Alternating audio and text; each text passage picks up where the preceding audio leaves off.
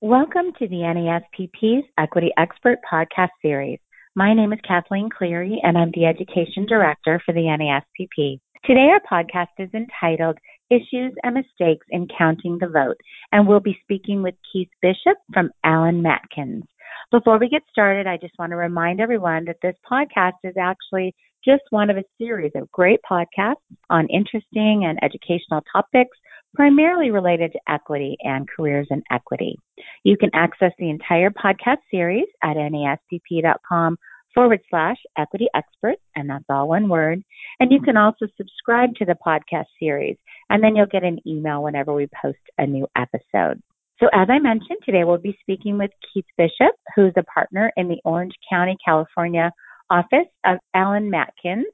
He represents clients in a wide range of corporate and securities transactions and regularly advises clients on compliance, licensing, regulatory, and civil enforcement issues in connection with internal corporate investigations, including investigations of stock option backdating, executive misconduct, and securities fraud. Keith previously served in the positions of Commissioner of Corporations and Interim Savings and Loan Commissioner for the state of California.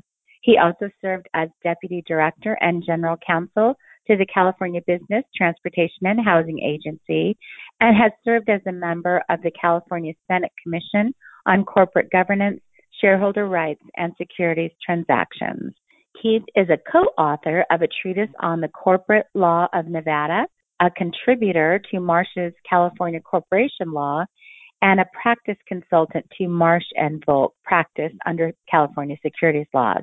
He's a frequent speaker on securities and corporate law topics. He writes a blog, calcorporatelaw.com, which focuses on California and Nevada corporate law and federal and state securities law issues. Keith currently teaches securities regulation at the University of California Irvine School of Law, where he also taught administrative law. Welcome to the podcast, Keith. Thanks so much for being here today.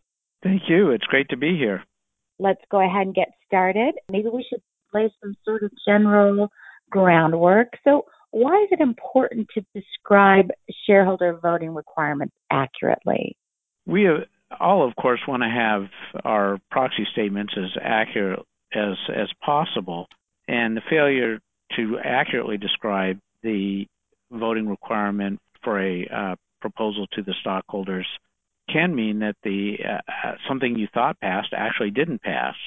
But the consequences can be pretty dramatic. For example, a few years ago, an energy company was seeking approval of some allocations of equity to a bonus pool, and a stockholder brought suit alleging that the company had failed to properly count abstentions when it was describing the vote required.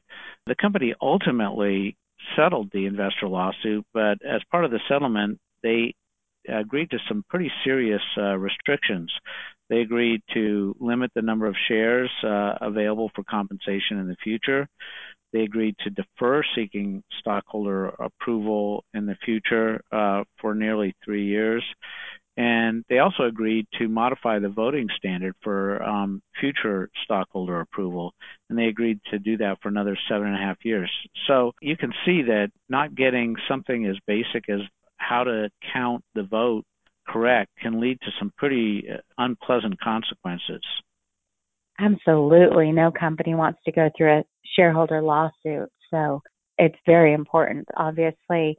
So with all your experience, I mean, you've seen a lot, you've written a lot, and of course you're a teacher. What are some of the common mistakes that you see? I'm always surprised if I go online to Edgar and I pull up proxy statements. I'm always surprised at the errors that I see. Probably the most common mistake that I see is that the description of the required vote in the proxy statement, believe it or not, actually doesn't align with the requirement in the company's bylaws. And then sometimes I see that the company's bylaws don't align either with the company's certificate of incorporation or with the applicable requirement, either if the exchange requirement or the requirement under state law. Sort of tied to that, I often see that people are very confused about the effects of abstentions and broker non-votes and whether they have any effect on the outcome. That's interesting. You would think that all of those documents would all align with each other in laying out what the company should do. So that's certainly a very basic suggestion that companies shouldn't have any difficulty complying with. I know that different companies have different voting standards, but what do you commonly see? What are some of the more common voting standards? Well, given that most companies are incorporated in Delaware, at least most publicly traded companies are incorporated in Delaware, you often see the Delaware default standard. So this is the standard that applies if the certificate of incorporation or bylaws don't specify a different standard. And that standard is found in Section 216 of the Delaware Code, and basically it requires a majority of the shares present and entitled to vote for something to be approved. And the way I think about that is you divide the number of for votes by the number of against and for, against, and abstentions, and broker non-votes are not considered entitled to vote. So what that means is that abstentions have the effect of votes against a proposal, but broker non-votes do not. As I said, Delaware has this is the default standard. A lot of companies choose to have what I call majority of the votes cast standard, and basically that means you divide the number of for votes by the number of for and against votes. Under this standard, basically abstentions and broker non-votes are not considered votes cast, and they don't have any effect on the outcome.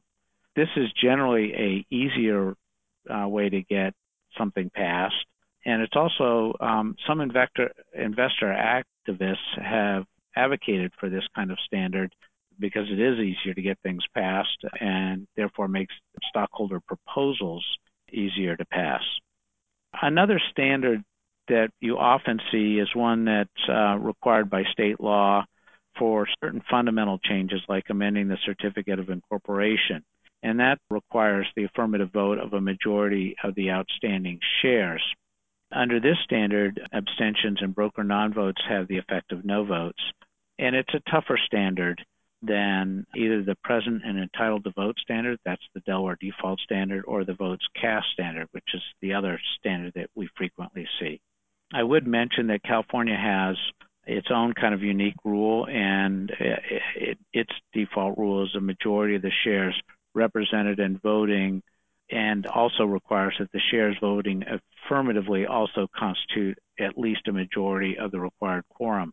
So this rule adds a little bit and gives limited effect to abstentions and broker non-votes, because they could, if you have a lot of abstentions or broker non-votes, that even though something passes, that you still may not have enough votes to constitute a majority of the required quorum. Keith, you described some different voting standards, the more common ones, and some of the differences as well. Anything else in particular that sets these standards apart from each other? Other ways that they might differ?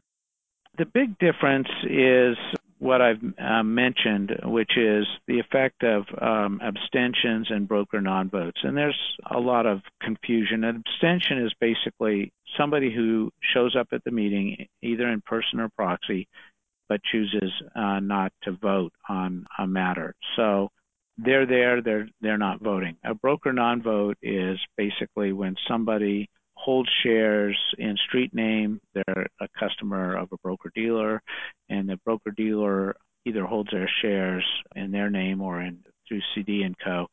So the actual beneficial owner of the shares, the customer, doesn't have those shares as a matter of record in their name. Therefore, the broker has to either get instructions from their customer, or if they don't get customers' instructions and they're not allowed to vote in their discretion, those are considered broker non-votes.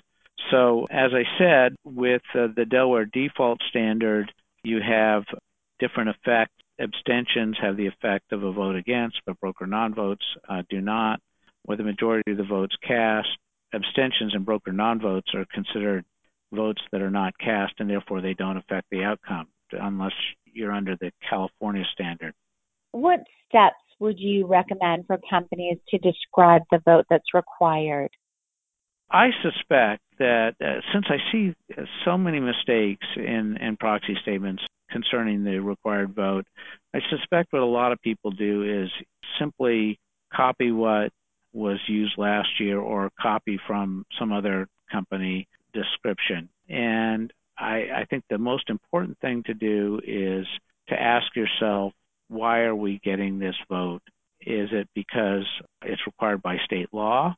Or is it required by our stock exchange that we're listed on? Or is it because of state securities law or tax law requirements? And based on the answer to that question, then I would look at the applicable statute or listing requirement to see what vote is required for it, something to be considered passed. The next thing I would always do is make sure that the description conforms to the company's articles and bylaw requirements. It just always is amazing to me to see a description that doesn't even conform to what the company's charter documents say. So the first thing to do is ask yourself, why are we getting this vote? Answering that question will guide you to the applicable listing rule or state law rule or securities law rule or tax rule. And then make sure that your description conforms with your charter documents. Well, that makes sense. That sounds like a good process to set out to ensure that you're getting the appropriate vote. So we've talked about a couple different topics. Keith, is there anything that I didn't ask you that we should talk about to make sure that we give a complete picture of the topic, or anything that I left out that we should address for our listeners today?